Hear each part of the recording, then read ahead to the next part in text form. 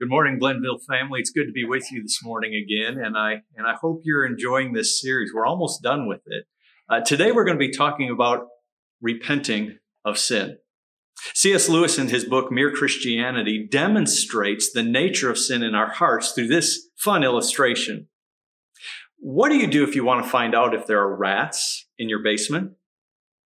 Lewis says this: well, you don't walk to your basement door, clear your throat, yell, "I think I'll go down and see if there are rats in my basement," and then jiggle the handle and slowly but loudly walk down the steps. And when you get to that bottom step, then flip on the light and you look around, and guess what you say? Well, what do you know? There are no rats in the basement. No, if you want to find a rat, you must surprise it. You sneak up to it and silently open the door. You flick on the switch, then you jump to the bottom of the stairs and you look around to see if there are any rats scurrying to hide. That is how you discover if you have rats. Based on this analogy, Lewis wrote this: the excuse for most of my sinful moments is that I didn't have a warning.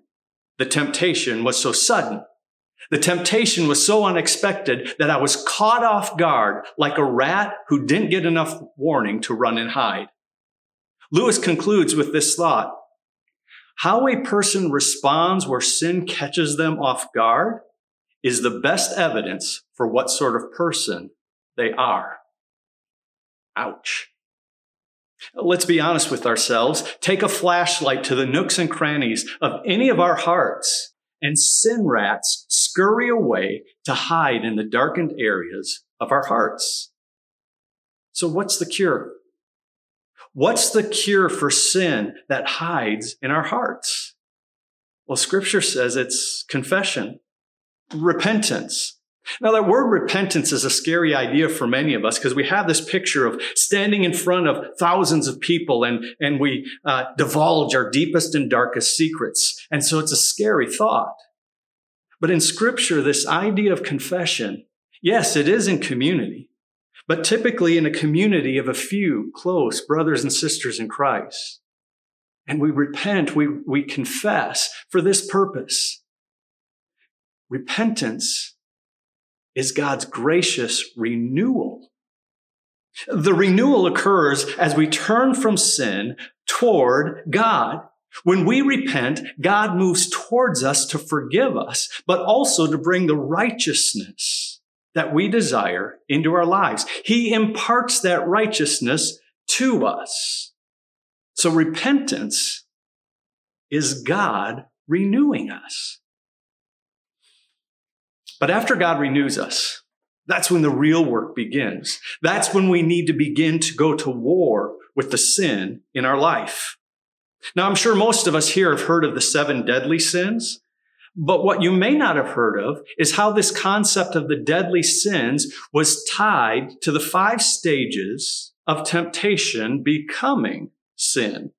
There was a monk named Father Maximus of Mount Athos. He created these 5 stages of temptation in the 14th century. And what I love about these stages is that he explains is how they're based off of James chapter 1, verse 14. And here's what James 1:14 says: but each person is tempted when they are dragged away by their evil desires and enticed. Now, taking this verse, Maximus created a battle plan to attack temptation. Now, by understanding these stages, you'll be like a soldier who knows their enemy so well that you can actually anticipate their next move. Recognizing what our enemy, the devil, will do next, we will then have the power to resist his allure to sin. So let me share with you the 5 stages of temptation. Here's stage number 1: assault. Assault. This is when evil thoughts first attack our minds through what we see, hear, and think about and read. Stage 2 is this: interaction. It's in this stage that now our emotions get involved. And the spark of desire or the craving for evil is ignited within us. I want you to catch that in this stage. The thoughts join with the emotions, and as they strike together, they ignite this spark of desire. Stages 1 and 2 are what we would typically call temptation. An evil idea has come into our thinking, but we have not daydreamed about it. We haven't done anything about it, nor have we taken steps to act upon the idea. The enemy is merely tempting us. Now, it's in the temptation. Here's what's surprising. The temptation is not the sin. That begins to happen in stage 3. That's called consent. In stage 2, the craving is just a spark that can be easily snuffed out. But in stage 3, this is when the spark begins to be fanned into flame of desire. This happens as we imagine, as we fantasize about carrying out the act we're thinking about. At this point, the soul is mentally sinning as the act is being carried out in our thoughts. That's stage 3, consent. We're visualizing it. We're fantasizing about carrying it out. Then there's stage 4, captivity.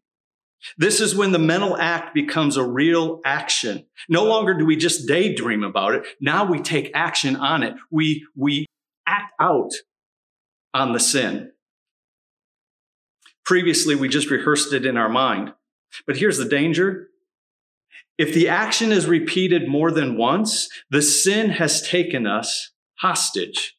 It now becomes difficult to avoid the sin. If you want a sign that you are a hostage to a sin, look for the rational lies that you tell yourself to justify that sin. Where rational lies exist, Christian holiness has been abandoned. And that leads to stage 5, passion or obsession for a sin. This is when we habitually look for the opportunity to satisfy our passion. It's also known in modern context as addiction. Now, I want you to look at those 5 stages of temptation: assault, interaction, consent, captivity, passion. Look at those 5 stages. Knowing how the enemy works, at what stage are we at our greatest strength and advantage in fighting temptation? Of those 5 stages, where do we have the greatest advantage to beat the temptation? In stages 1 and 2, right? In stages 1 and 2, our strongest weapon to defeat temptation is to resist it.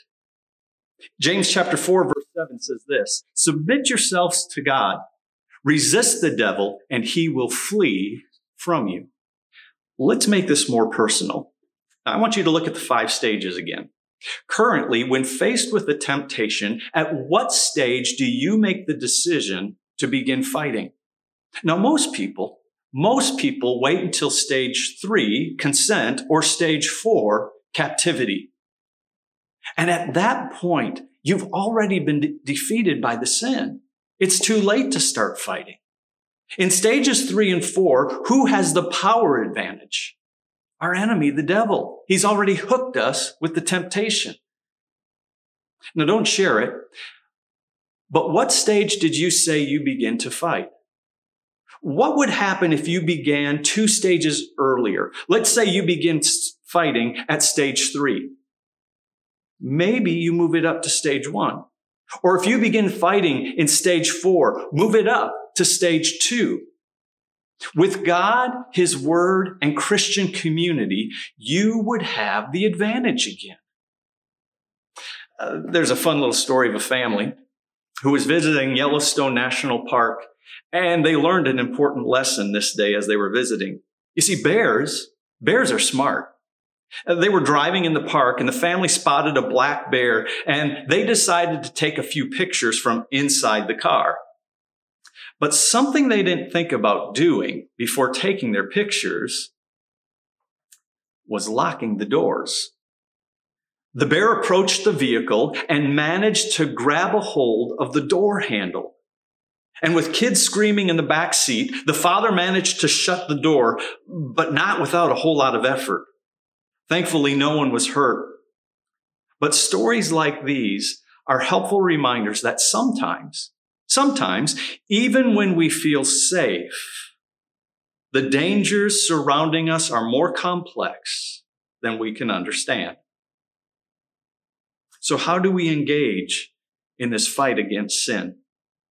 The best advice I can give you in fighting sin is this: to determine to fight daily. You always need to be on guard. You always need to be ready to fight the enemy. In fact, Peter tells us it's not bears we wrestle, but an enemy who is sneaky, dangerous, and as smart as a lion who is hunting a gazelle. Peter tells us that we should be alert and of sober mind. Your enemy, the devil, prowls around like a roaring lion looking for someone to devour. The person being devoured is the unexpected one, the one who's not ready to fight. Now, we can't defeat sin in one mighty battle, never to deal with it again. It takes a daily effort, sometimes an effort that's hour by hour, because we are attacked by evil ideas trying to distract us from holiness all day long. Once we're aware that we're under attack by evil thoughts, we then need to call for help from God. We call for help. David Willis from Texas, he was browsing through some books at a bookshop. Well, Willis said that he was upstairs in the shop for 15 minutes, and he finally found the book he wanted, and he walked downstairs. And when he walked downstairs, he realized all the lights were out. He went to the front door to leave, and it was locked, and he could not unlock it from the inside. Well, Willis began to panic, and so he posted a call for help on Twitter. Well, you can imagine how unhelpful Twitter was. Instead of getting help, the help he requested, there were hundreds of people who posted replies to his call for help. Here are some of the things they said. Some of them asked him if he was taking the opportunity to read some really good books. Other people asked or commented on how they would love to be locked in a bookstore. And then there were some that were a little less helpful. More than one suggested, hey, why don't you take an opportunity and build a fort out of the books? Willis finally tweeted the bookshop directly, and he said, hello, I've been locked in your store for 2 hours. Would someone please come down here and let me out? And soon they did. Isn't it nice we don't have to go to Twitter to call out for help when sin is ready to pounce on us? Our Heavenly Father is always waiting to hear our call for help. As Isaiah says, then you will call and the Lord will answer. You will cry for help and he will say, here am I. God is a cry of help away from helping us through the temptation. Fighting sin in stage 1 or 2 is as easy as calling on help from God.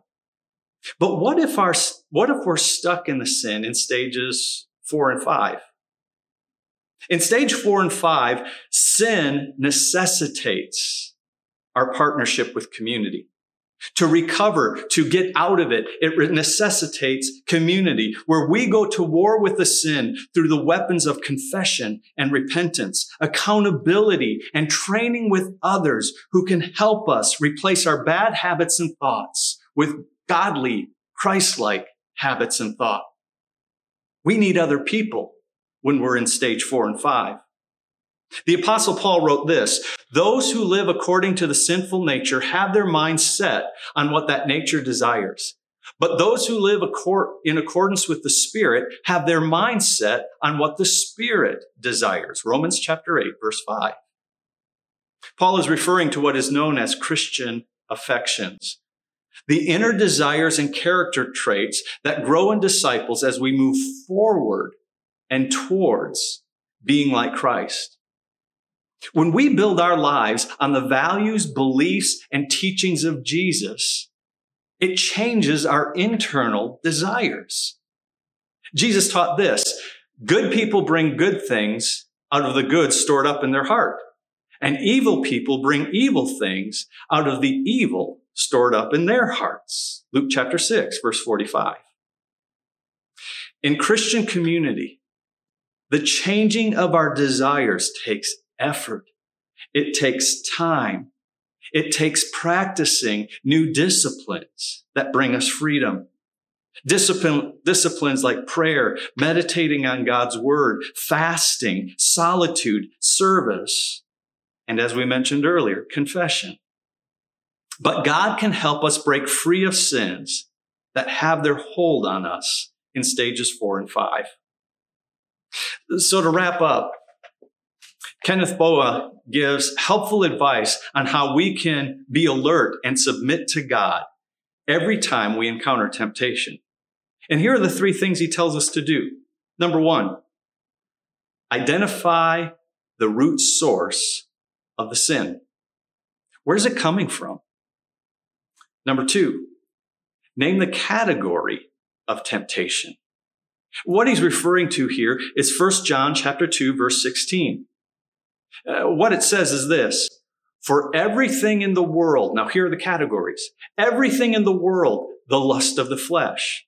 He's referring to sexual sins, physical violence, gossip, substance abuse, gluttony. For everything in the world, the lust of the flesh, the lust of the eyes. That's a reference to envying or coveting. And the pride of life. The pride of life. A hunger for power to build up our ego. Wanting credit and glory for something that others did. Desiring to be held in high esteem. An obsessive desire to feel valued or more important than others around us. So John says, for everything in the world, the lust of the flesh, the lust of the eyes, and the pride of life, catch this, these come not from the Father, but from the world. So name the category of the temptation. Is it the flesh, the eyes, or the pride of life? And then finally, he says, find a way to focus on Jesus. We don't overcome sin by trying to avoid it alone. We do it by setting our focus on Jesus so we are not distracted by the enemy. Ask yourself this question: what does Jesus offer that is lasting and better than the sin that is before me? That's a powerful question. Because sin is the result of disordered love. We change what we love by learning to love what Jesus loved. We change what we love by learning to love what Jesus loved. That's what we need to pursue this week. Go to war with temptation by learning to love what Jesus loved. Let's pray. Good Father, we come before you with hearts broken over our sin. Lord, help us to realize and understand that you do not despise us, but you will give us mercy as we acknowledge our sin. Father, help us break free from sins that have a hold on us so we may return to the way of holiness and following Christ. Protect us, Father. Protect us from the wounds we have inflicted on ourselves by our sins. And Father, may we hide your love. May we hide in your love where we are safe to heal, where we may be restored, and where we may be remade by the life of Jesus in us. Renew us, Father. In Jesus' name we pray. Amen.